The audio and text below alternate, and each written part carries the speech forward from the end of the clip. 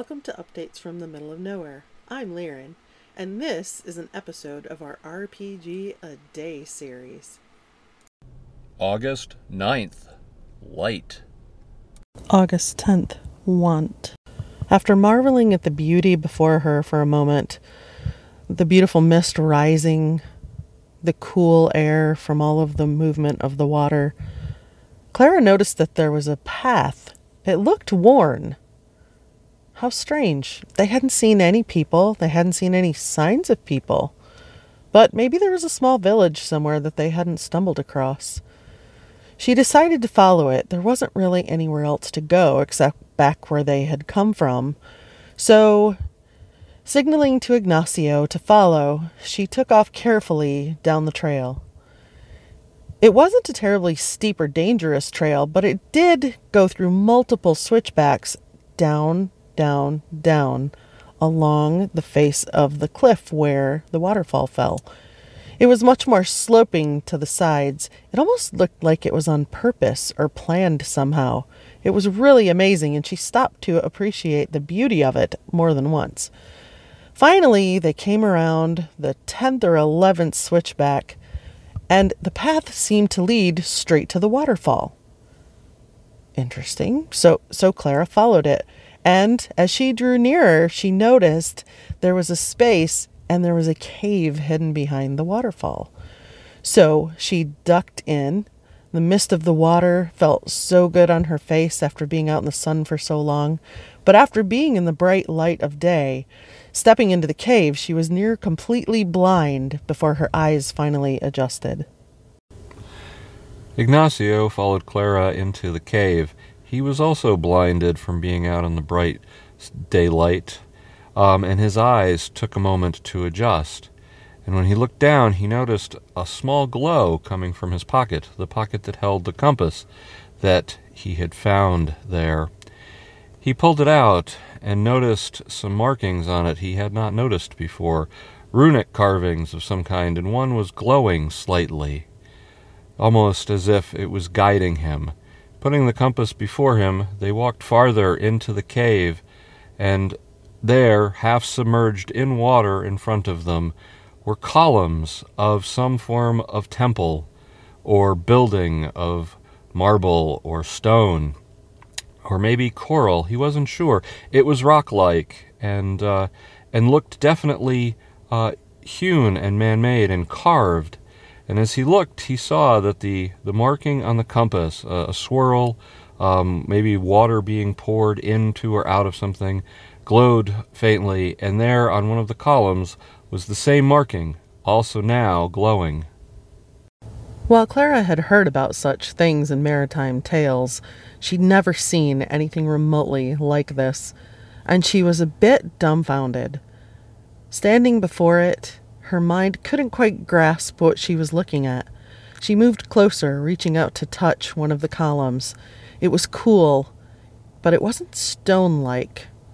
It must have been coral, but she wasn't sure, having never seen an actual marble structure.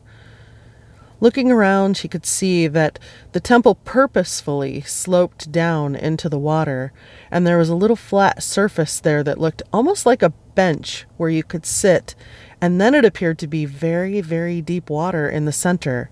It got very dark and still. There was no movement whatsoever on the surface of the water. She was so tempted to kick off her shoes and roll up her pants and go down and at least step into the water, but it seemed like such a sacred place. She decided she probably shouldn't do that. As she turned to talk to Ignacio in hushed tones, for some reason she felt the need to whisper in such a place. She heard a small sound in the water behind her. Ignacio stood at the edge of the water, almost ready to take a step in, being propelled forward by the compass glowing, when he also heard the splashing or the ripples in the water coming closer and closer. He immediately took a step backwards, away from it, afraid that it would be some form of hideous sea monster, things of legend that he'd only heard tales of from grizzled seamen when they in their drunken stupors at the bars. But But as he stood there and his eyes slowly adjusted, a supple figure broke through the water. A head, looking very female, with long flowing hair, came into view, swimming up. Ignacio realized that he was in the presence of a mermaid. The mermaid settled onto the bench area in the water. Clara couldn't see below her waist. Her hair was covering her torso, but she assumed that she probably didn't have legs. What a fascinating thought. She had never really thought mermaids were real. I mean, they talked about all kinds of things that she had never seen. Mythical creatures, terrible beasts. None of them had turned out to be real.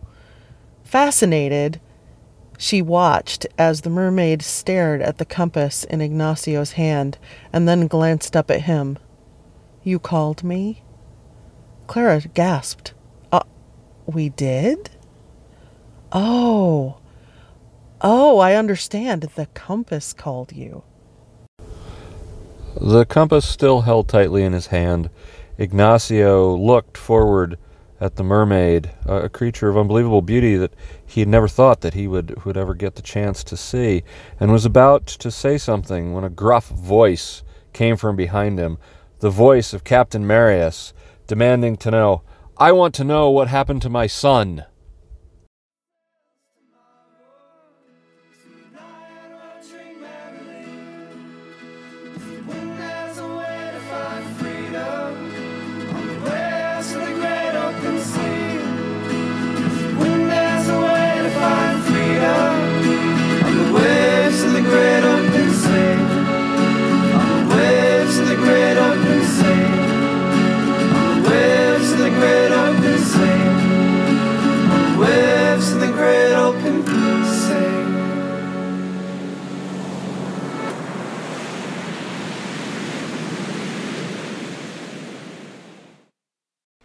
Music for our RPG A Day episodes is found on the Free Music Archive. It is Great Open Sea by Wellington Sea Shanty Society and is licensed under an Attribution Non-Commercial Share-alike 3.0 United States license. We hope that you enjoy these episodes. Feel free to leave a comment through Anchor or email me at updates.from.nowhere@gmail.com, and we'll be happy for any feedback that you give us. Have a great day. Hey, Laren, I know you're very busy. This is Jason. I want to thank you so much for talking to me the other day. That was great. And I just want to let you know, I know you're wanting to GM a game here soon, and you're looking through systems and all, but, you know, there are right systems and wrong systems. And I think maybe, if you can spare the time, there's a free RPG clinic going on this month. Go over to the I'm Right, You're Wrong podcast by Nate Gilbreth.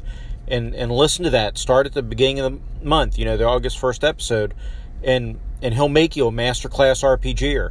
He'll teach you what games are not real RPGs and not to play, and which games are the best games, like D&D. Specifically the Deuce and a Half D&D 2.5. So go listen to Nate. He's right. He knows what he's talking about, Liren, and you'll be a great GM. But trust me, there's wrong ways to play, so you really need to listen to Nate's advice. Hey, Jason, thank you so much for that message. You may have saved me from embarrassing myself terribly. I'm afraid I would have picked the wrong game, and you're right, Deuce and a Half sounds pretty darn awesome. Right up my alley. Thanks, man. I'm gonna go listen to all the episodes that Nate has published up until now. Okay, Maddie, tell her what you think.